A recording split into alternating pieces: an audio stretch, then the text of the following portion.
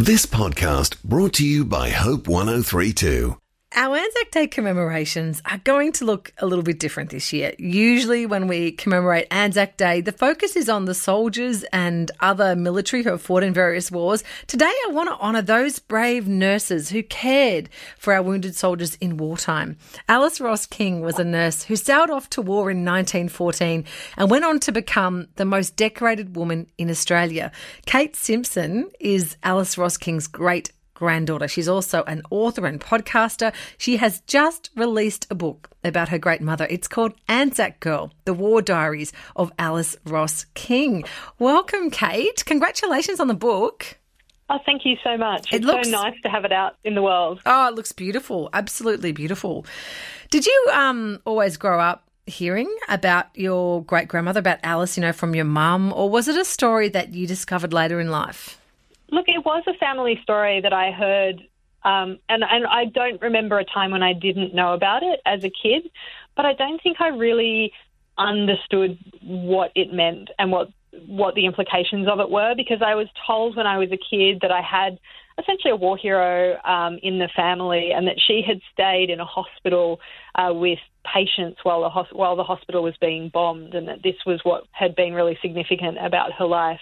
But I'd always imagined a hospital like I knew a hospital, like a several-storey building with lino on the floor. And I didn't really understand until a mini-series came out on the ABC featuring my great-grandmother in, I think, around the centenary of Gallipoli.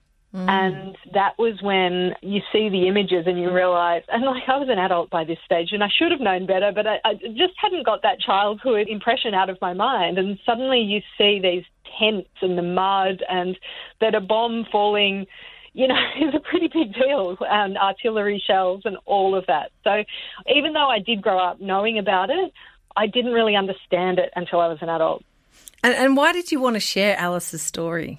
I mean, it's such an amazing tale, and I'm really very grateful to Peter Rees, who originally had the idea to start telling the stories of some of these beautiful women a number of years ago. But I wanted to tell it for children because, a lot of the stuff that had come out had been for adults, and seeing these stories, there's been a lot more stories told of women in history lately, and kids are really interested, having seen my own kids and how much they enjoy like podcasts, like the Rebel Girls podcast and the Fierce Girls podcast and all of that sort of stuff. I thought, wow, this actually is something that kids would want to know about. Taking us back to the beginning of Alice's war journey, do we know why she was so keen to sign up for the war? Her diaries don't start until sort of she's already arrived, but she was passionate about nursing. We do know that. And throughout the entire diary entries that I read, that sense of, and I think it was a lot at that time, that sense of the importance of what they were doing, the patriotism, I suppose, and that they really felt like this was a war that was going to change things, and that they really wanted to sort of do their part and support the boys and those types of things, which I think was a really common sentiment at that time. And so what did Alice find when she arrived in Cairo in 1914?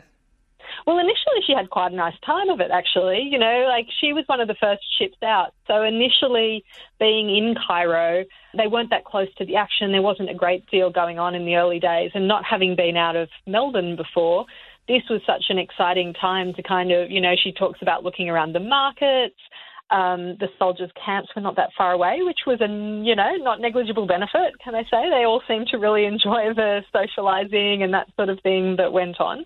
But it was actually around the time of the Gallipoli landing, a few days after, because it took a few days for the patients to arrive in Cairo coming from Gallipoli, that it really hit home. And, the real turn in the tone of everything at that point, they had hundreds of people coming in. They didn't have beds for them. They'd had to turn an ice skating rink at the local amusement park into this kind of makeshift hospital, and they were just completely overwhelmed, and that's that first real moment of shock in her diary. Wow. So it sounds like they really had their work cut out for them, very early on. And yet there were also, as you said, moments of joy. When she was in Cairo, Alice actually fell in love with a soldier by the name of Harry Moffat. So can you tell us a little bit about that romance? Yeah, so Alice actually met Harry on a hospital ship. So she was briefly assigned to escort some wounded soldiers back to Australia. So she took a hospital ship back to Australia, and then they picked up fresh recruits to bring back. And she met Harry on the ship, and they very quickly fell in love. And it was interesting because she described a few other less serious romances that she'd had in her first stint in Cairo. So there's a completely different tone then when she meets Harry. He then goes off to Gallipoli, comes back again, and then unfortunately they get separated because she is sent to France and he is too, but to a different area. So there's a section in the Diaries that I'll read you if you like. Mm. So she says, Harry and I tried to meet before the first Australian General Hospital moved to France. We sat on the balcony at Shepherd's Hotel and talked of our future. There was a wonderful sunset, a beautiful apricot glow. Harry said, when we are married, I'll give you a dress that colour. He caught the 8 p.m. train to the canal, and I have not seen him since. And in fact, Alice never does see Harry after that day. That was the last time she saw him, and he was killed in France in the Battle of Fromelles. Oh, so sad. Goodness. Yes, it really is just, it's an interesting feeling as her great-granddaughter because, in fact, she went on and married another man who is my great-grandfather. So I have slightly conflicting emotions with this whole thing. It's such a beautiful love story and so tragic that it was cut short. And it's strange to me to read it with another man in the picture, which doesn't at all detract from the romance she had with my great-grandfather, but it's a very intimate insight that you often don't get into your family's lives, I suppose.